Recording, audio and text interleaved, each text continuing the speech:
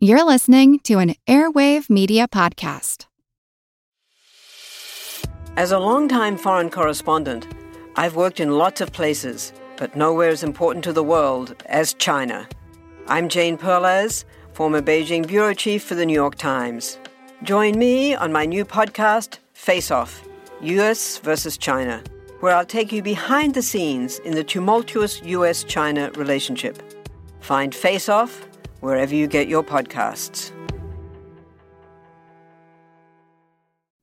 Hello everyone, Takuya here. And I'm Gabby. And we are the hosts of History of Everything, a podcast which you can probably guess by the name is, it's about everything. Do you want to know why people thought potatoes were evil and would give you syphilis? Are you curious about all the stories of the terrible and stupid ways that people have kicked the bucket over the years? Do you want to hear tales about all of the different badasses of history and the lives that they had brought to life? Well, if so, then look no further. History of Everything is just the right podcast for you. It's available on Spotify, Pandora, and anywhere else that you get your podcast from. Join us for some fun and just see how weird and wacky history can be. Amazon's got everything you need for your dorm, from everyday essentials and school supplies to clothes and decor to bedding for power naps. And regular naps, too. Save on all things college at Amazon.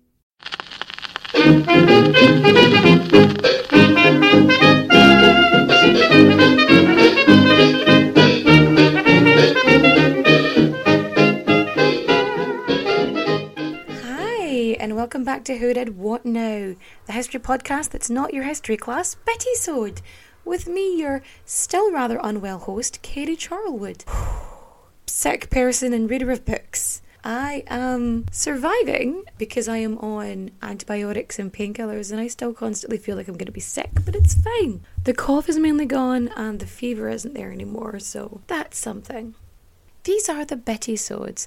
Any bits that I like that I want to talk about, we're going to talk about. And because we're still in spooky season, I want to talk about the history of the jack-o'-lantern. So, to do this, we're actually going to have to delve into mythology a wee bit. The thing about mythology is that mythology is very important to help you understand history. You know, it helps teach us how and why something became part of a culture. So, the jack-o'-lantern, as many of you know, it's a pumpkin with a face carved in it. Not even a face now. It's got, people do, mad shit. They've got, funky designs. I go really simple, usually, when I do my jack-o'-lantern, because I do Pumpkin Jack, or, Jack Skellington from Nightmare Before Christmas. That's kind of usually where I aim, because it's pretty simple to do. Because I don't know if you've ever carved a pumpkin, but it is not simple.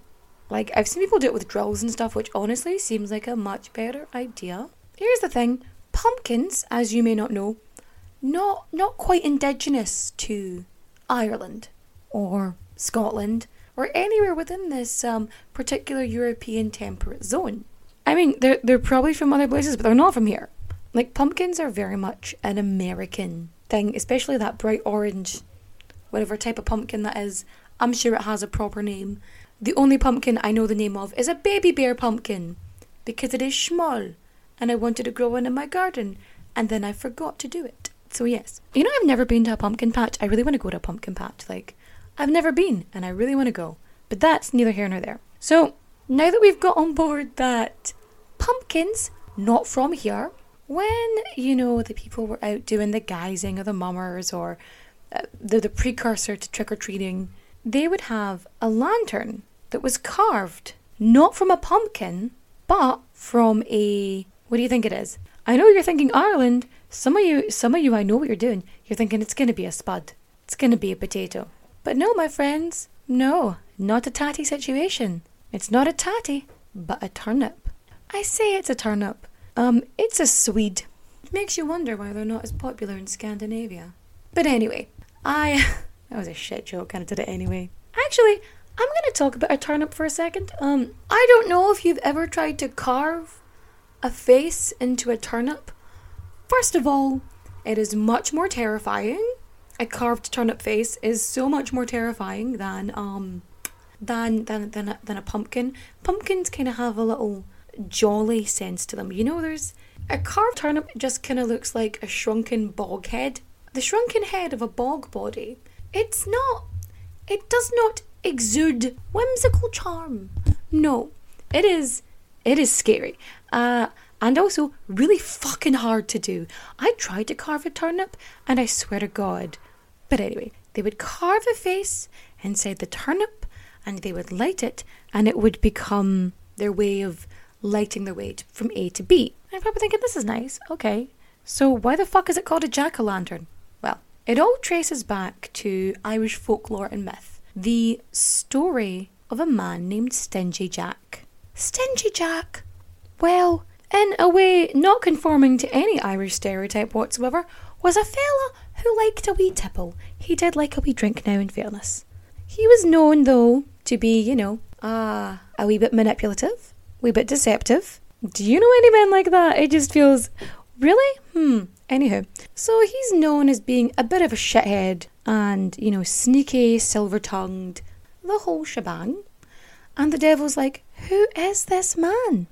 I must meet him, because I don't quite believe that he can be this prolific. You know what I mean? So the devil heads out to Ireland, he comes up from the fiery depths below, and he waits for his prey. Jack being Jack was absolutely hammered, trotting along an old country road, where he comes upon a body on a cobblestone path. And he's like, what the actual fuck is this? And he pokes it with a stick, and this face looks at him. And it is the face of pure evil, with an eerie grin.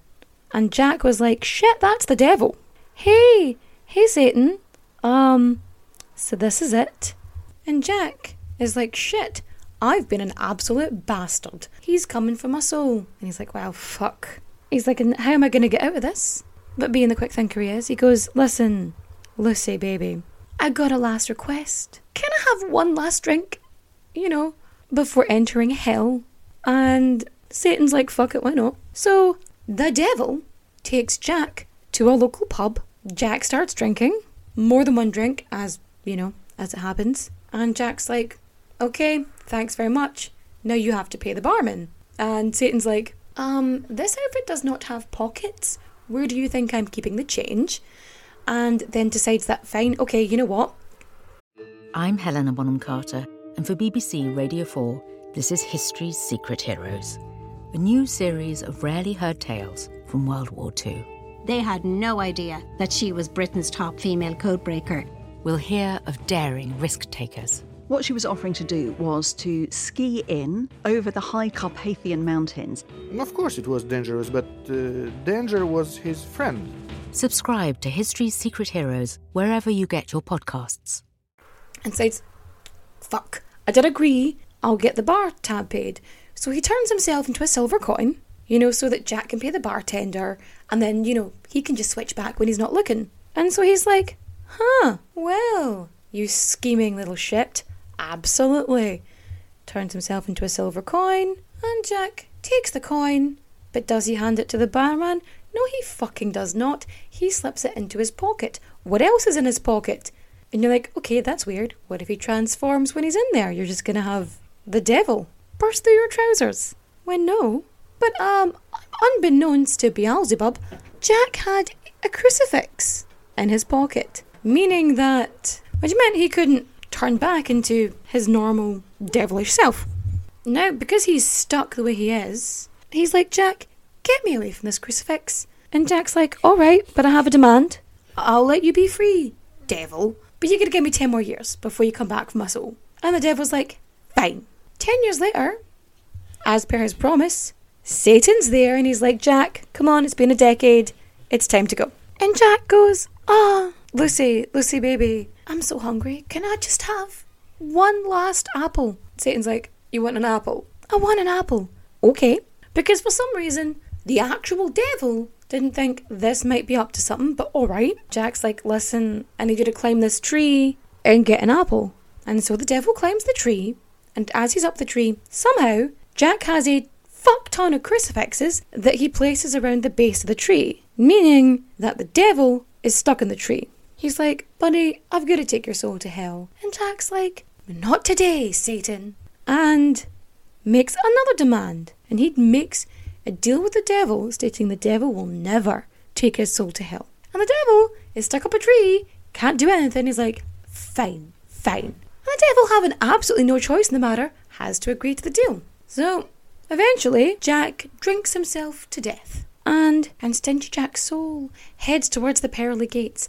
And St. Peter goes, sorry, you're not on the list. Because you spent your whole life just drinking and being deceitful and full of sin and drinking, you're not coming through those gates. So he wasn't getting into heaven. So he's like, no, heaven says no.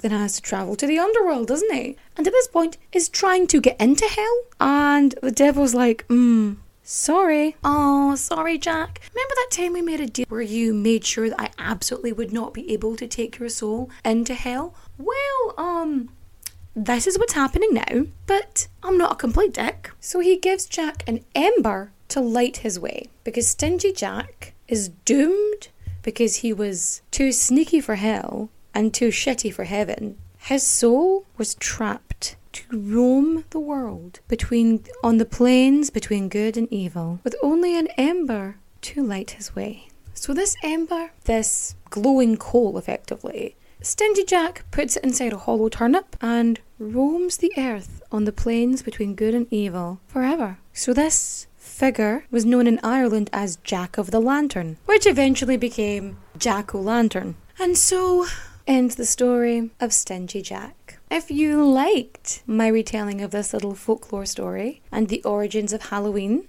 feel free to rate and review 5 stars on Apple Podcasts or Google Podcasts or any place where you listen to, or whatever app you're listening to your podcast on.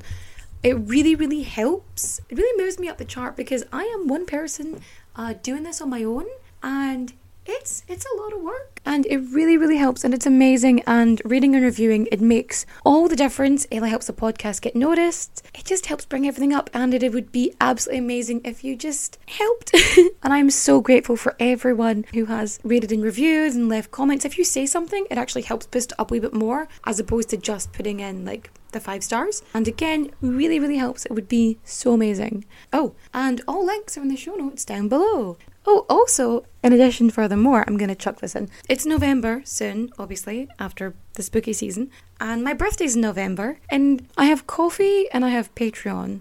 Links are in the description down below. And I've decided, just, for the hell of it, my next 3 patrons on Patreon and my next 3 donators on Ko-fi, regardless of the monetary value of their pledge, that each one of those, my next 3 on each side, get to pick an episode topic. Stuff that you want to hear about. And depending on how much information is available, it might be a bit-isode, it might be a full episode. There's going to be 6 episode topics.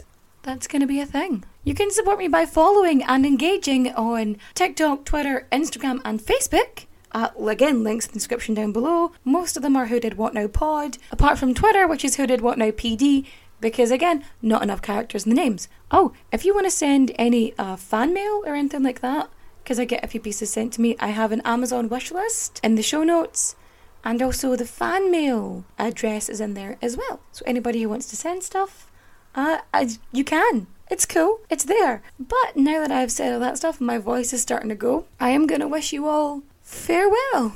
And I will chat to you again next time. Adios, au revoir, auf Wiedersehen, my friends. Bye-bye. Do you find it hard to sleep at night? Then the Calm Cove podcast can help you sleep deeply all night long. Calm Cove has deeply relaxing meditation music and ambient sounds like ocean waves and crackling fires. All of our episodes are designed to help you relax and to fall asleep fast. Calm Cove is brought to you by the team behind Sleep Cove, the sleep podcast that consists of spoken word hypnosis, meditation, and stories.